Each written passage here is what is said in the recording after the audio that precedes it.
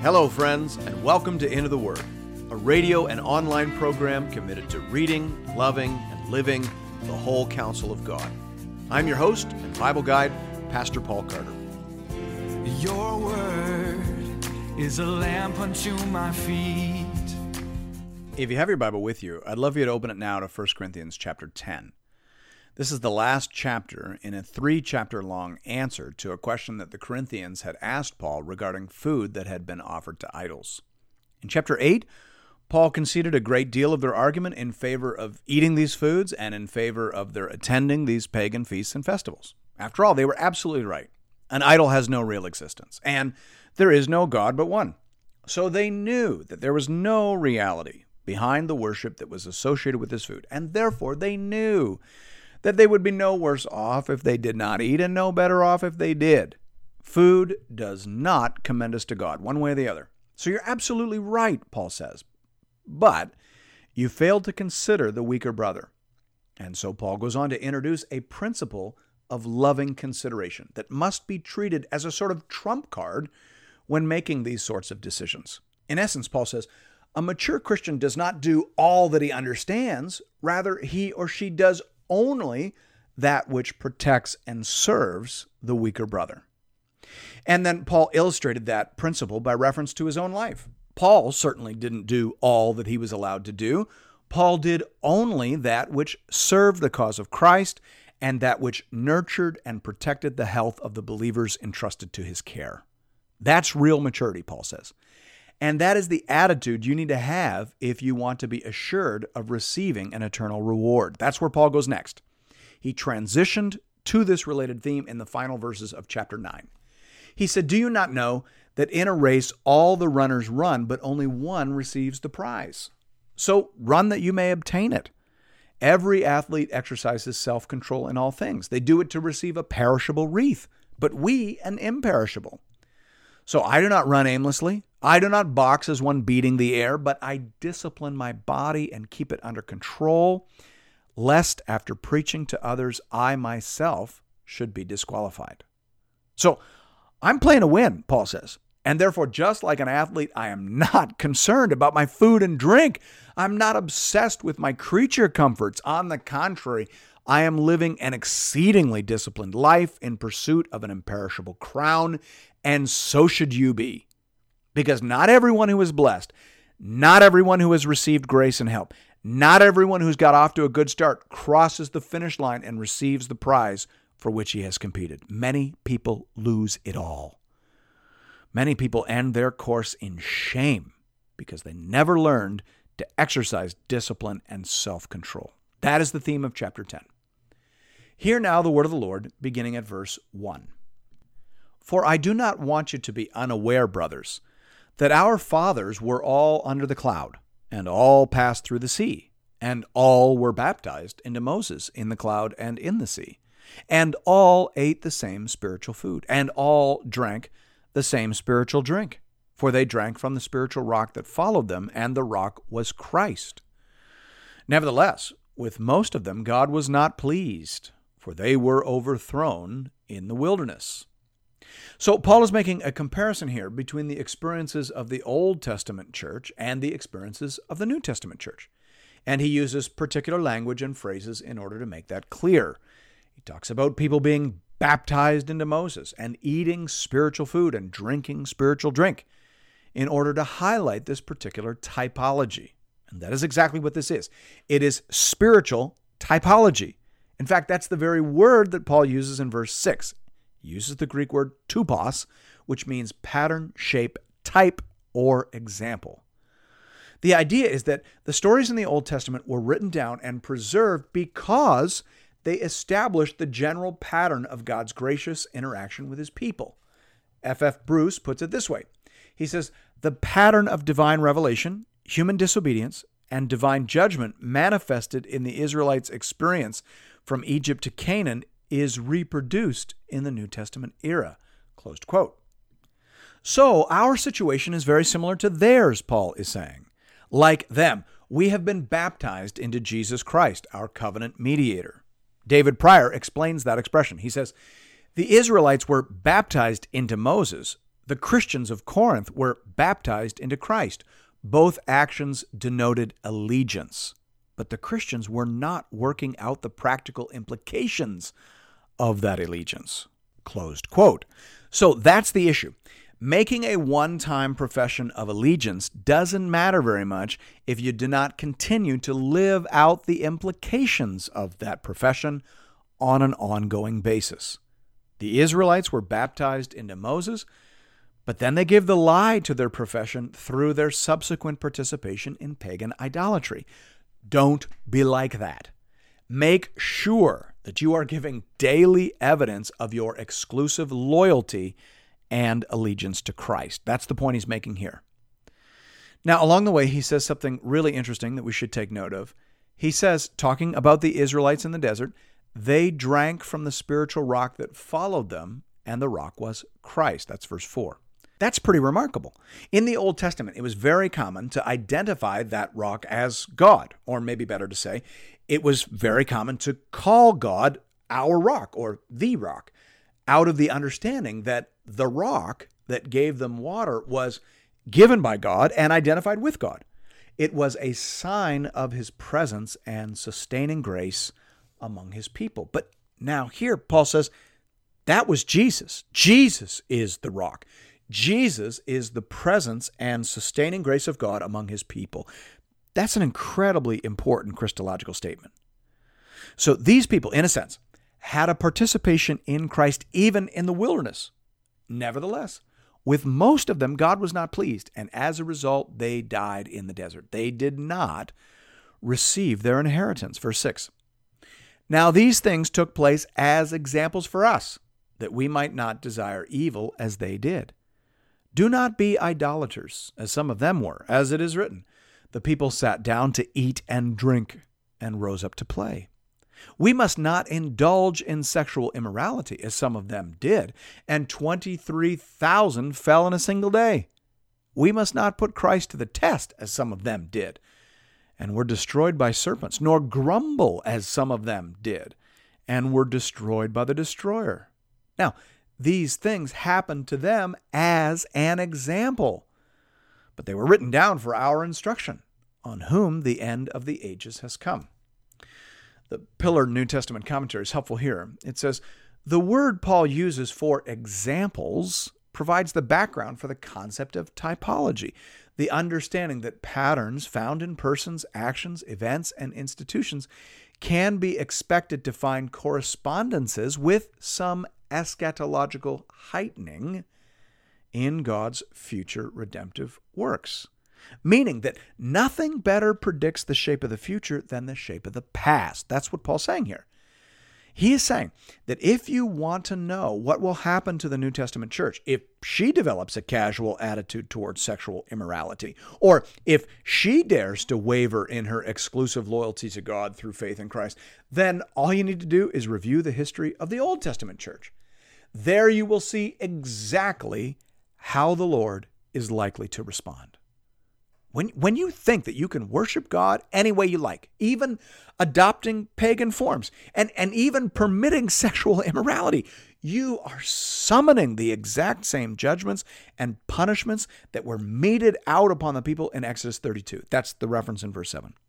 And if you think you can participate in these pagan feasts and festivals, that you can sit around the Lord's table and then go engage in drunken debauchery around the table of demons, then you're going to experience the same sort of discipline faced by the people in Numbers 25. Go and read that story. God commanded the chiefs of the people to be hung publicly, and then for good measure, he sent a plague that killed tens of thousands of people. Is that what you want? That's the question he's asking in verse 8. In verse 9, he refers to the grumbling incident in Numbers 21. We know that as the story of the bronze serpent. He probably chose that story because there, too, the issue was that the people were not content with the food and drink that God had supplied. They wanted more. And that unchecked desire led them to test the Lord, and they were punished. Is that what you want? Paul asks. In verse 10, he refers to the story in Numbers 14, when the people said that they wanted to go back to Egypt. They liked it better there. There was more and better food there. Do you remember that? God wasn't happy with that, and the people were killed by the destroyer. These things happened to them as examples to us. The Old Testament, Paul says, is a warning to us. It is telling us that for want of discipline, for want of self-control, an entire church forfeited its inheritance and summoned the wrath and discipline of God. Is that what you want? Because that's what you're headed for, Paul says. Verse 12, therefore, let anyone who thinks that he stands take heed lest he fall. No temptation has overtaken you that is not common to man. God is faithful, and he will not let you be tempted beyond your ability. But with the temptation, he will also provide the way of escape, that you may be able to endure it. So it's not as if you're facing unprecedented tests and challenges, Paul says. These are the temptations that are common to us all. Food and sex has been the lure placed upon many a demonic hook in the past. You aren't the first people to have to fight through that, Paul says. But take heart. God will never allow you to be tempted beyond your ability. The implication being that we are able as Christians to resist temptation. We are never overpowered. If we sin, it is because we choose to sin. In Christ, believers are able to sin, able not to sin. That's a promise, Paul says. And God is faithful, so you can be sure of this. You will never be overwhelmed by temptation. God will limit the test, and he will give you the strength, and he will provide some means of escape from it, that you may be able to endure it. Praise the Lord.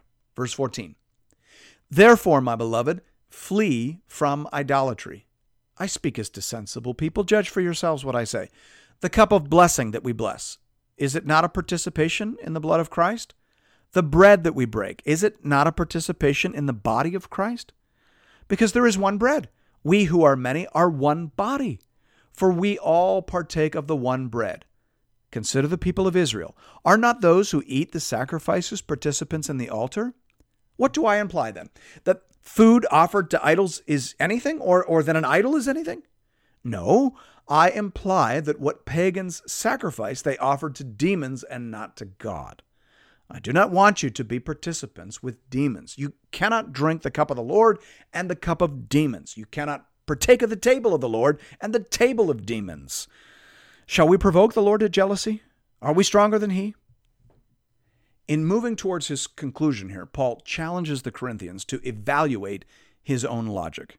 See if I've reasoned correctly, he says. Let's take what we all know and apply it to the case at hand. The Lord's Supper. Is it not a participation in Christ? Does it not in some way unite all those who partake of it? Does it not connect us to Christ and to one another? Of course, the grammar here indicates that Paul expects a positive answer. Yes, we are joined to God in communion. And yes, we are joined to one another. Okay then, well, turn that around. What do you suppose happens when you attend these pagan feasts? When the priest prays to Serapis before killing the animal, and when a blessing is said over the meat before it is served to the guests sitting around that common table, what do you think is going on there? You are being united to the other participants, and you are being connected to the spiritual power that is being honored in the prayers and the blessings. Now, in case they thought that he was contradicting here what he said in chapter 8 about there being no God but God, immediately he clarifies that in verses 19 and 20. Am I saying that these pagan gods are real gods? No. I implied that what pagans sacrificed they offered to demons and not to God. I do not want you to be participants with demons. Look, the situation here is that these Corinthians assumed that they were beyond the charge of idolatry because they knew that there were in fact no pagan gods. If there are no pagan gods, then there can be no idolatry, right? But the problem is there have never been pagan gods. There were no pagan gods in Numbers 25 or Exodus 32 either. But there was still idolatry. Idolatry is just the means by which the devil tempts us away from our exclusive loyalty to God in Christ. It may be an icon carved in stone, but let's be honest, it was more about the beautiful young women even back in Numbers 25, wasn't it? And so, by hook or by crook, the devil seeks to come between us and Christ. It's all about loyalty. It's all about allegiance. Are you or are you not exclusively devoted to God through the person and work of Christ? That's the issue. And it is an issue of great consequence. In verse 22, Paul is referring to Deuteronomy 32:21, wherein God declares, They have made me jealous with what is no God. They have provoked me to anger with their idols. Did you hear that? God concedes that there is no actual God behind their pagan idols, and yet he says, they have provoked me to anger with what is no God. The idol isn't the point. The point is that through the idol, the people have demonstrated their lack of commitment and contentment in their relationship with the Lord. That is the issue. And as a result, God removed his power and protection from them. He gave them over to the power of their enemies. And that is what you risk, Paul says, if you continue on this reckless course. Verse 23, all things are lawful, but not all things are helpful. All things are lawful, but not all things build up. Let no one seek his own good, but the good of his neighbor. Eat whatever is sold in the meat market without raising any questions on the ground of conscience, for the earth is the Lord's and the fullness thereof. If one of the unbelievers invites you to dinner and you are disposed to go, eat whatever is set before you without raising any question on the ground of conscience. But if someone says to you, this has been offered in sacrifice, then do not eat it, for the sake of the one who informed you and for the sake of conscience. I do not mean your conscience, but his. For why should my liberty be determined by someone else's conscience? If I partake with thankfulness, why am I denounced? Because of that for which I give thanks. Leon Morris provides a remarkably helpful and succinct summary of Paul's teaching here. He says, what the believer eats does not matter. That he avoids giving offense does. Closed quote. So, don't offend God, don't offend the weaker brother, and don't offend the church of Christ as a whole. That is the issue. Now, Paul attempts to apply that issue to a variety of circumstances that would have regularly arisen. At the market, he says, don't ask questions about the origin of the meat that you're buying. Because if you ask and are told that it has been sacrificed to an idol, now you're on the hook. Now, if you eat it, it will look like you've engaged in idolatry. That could offend the weaker brother. That could affect the witness of the church. So don't do that. Don't ask any questions. You know very well that it's just meat, and if you can give thanks to God over it in your house, you're good to go. The issue isn't contamination. The issue is association. Now, as for social events, when you're at a friend's house, eat whatever's put before you without asking any questions. However, if someone makes a point of telling you that this cut of meat came from such and such a temple, then let it pass you by. You're a vegetarian tonight. So be it. As Paul said in chapter 8, if food makes my brother stumble, I will never eat meat, lest I make my brother stumble. It's a very small price to pay to avoid giving offense and to avoid even the appearance of associating with pagan idols. In verse 31, Paul provides an overall summary. So, whether you eat or drink, or whatever you do, do all to the glory of God. Give no offense to Jews or to Greeks or to the church of God, just as I try to please everyone in everything I do, not seeking my own advantage, but that of many, that they may be saved. When you're making these decisions, think first about the glory and centrality of Almighty God. Does this put God first? Does this decision draw me closer or push me further away from my first love, my love for God in Jesus Christ? Yes or no? That's where you start. And then from there, you think about offense. Is this going to be a stumbling block to my Jewish brother? Is this going to hinder my Greek sister? Is this going to build up the Church of Jesus Christ? Because that is the chief concern of the mature believer. Thanks be to God. And thank you for listening to Into the Word. If you're interested in additional resources or previous episodes and series, you can find those over the website at www.intotheword.ca. You can also access all our content through the app, the Into the Word app that is available wherever you get apps, and it is the best way to access all of our content. We have so much content now, by the grace of God, that it's hard to find without the app, and so we would encourage you to get that. You can use that to find all of our Old Testament episodes, all of our New Testament episodes, and all of our special topics episodes as well. We also would love for you to check us out on Facebook. We have a growing community of Bible readers over there. Just put in the search bar Into the Word, and you ought to be able to find us, and you can connect with other Bible readers there, folks who are posting, reading, commenting, liking, and sharing. And it's just a great place to build a little bit of community around the discipline of reading God's Word. Love to see you there. And I hope to see you again real soon, right here, for another episode of Into the Word.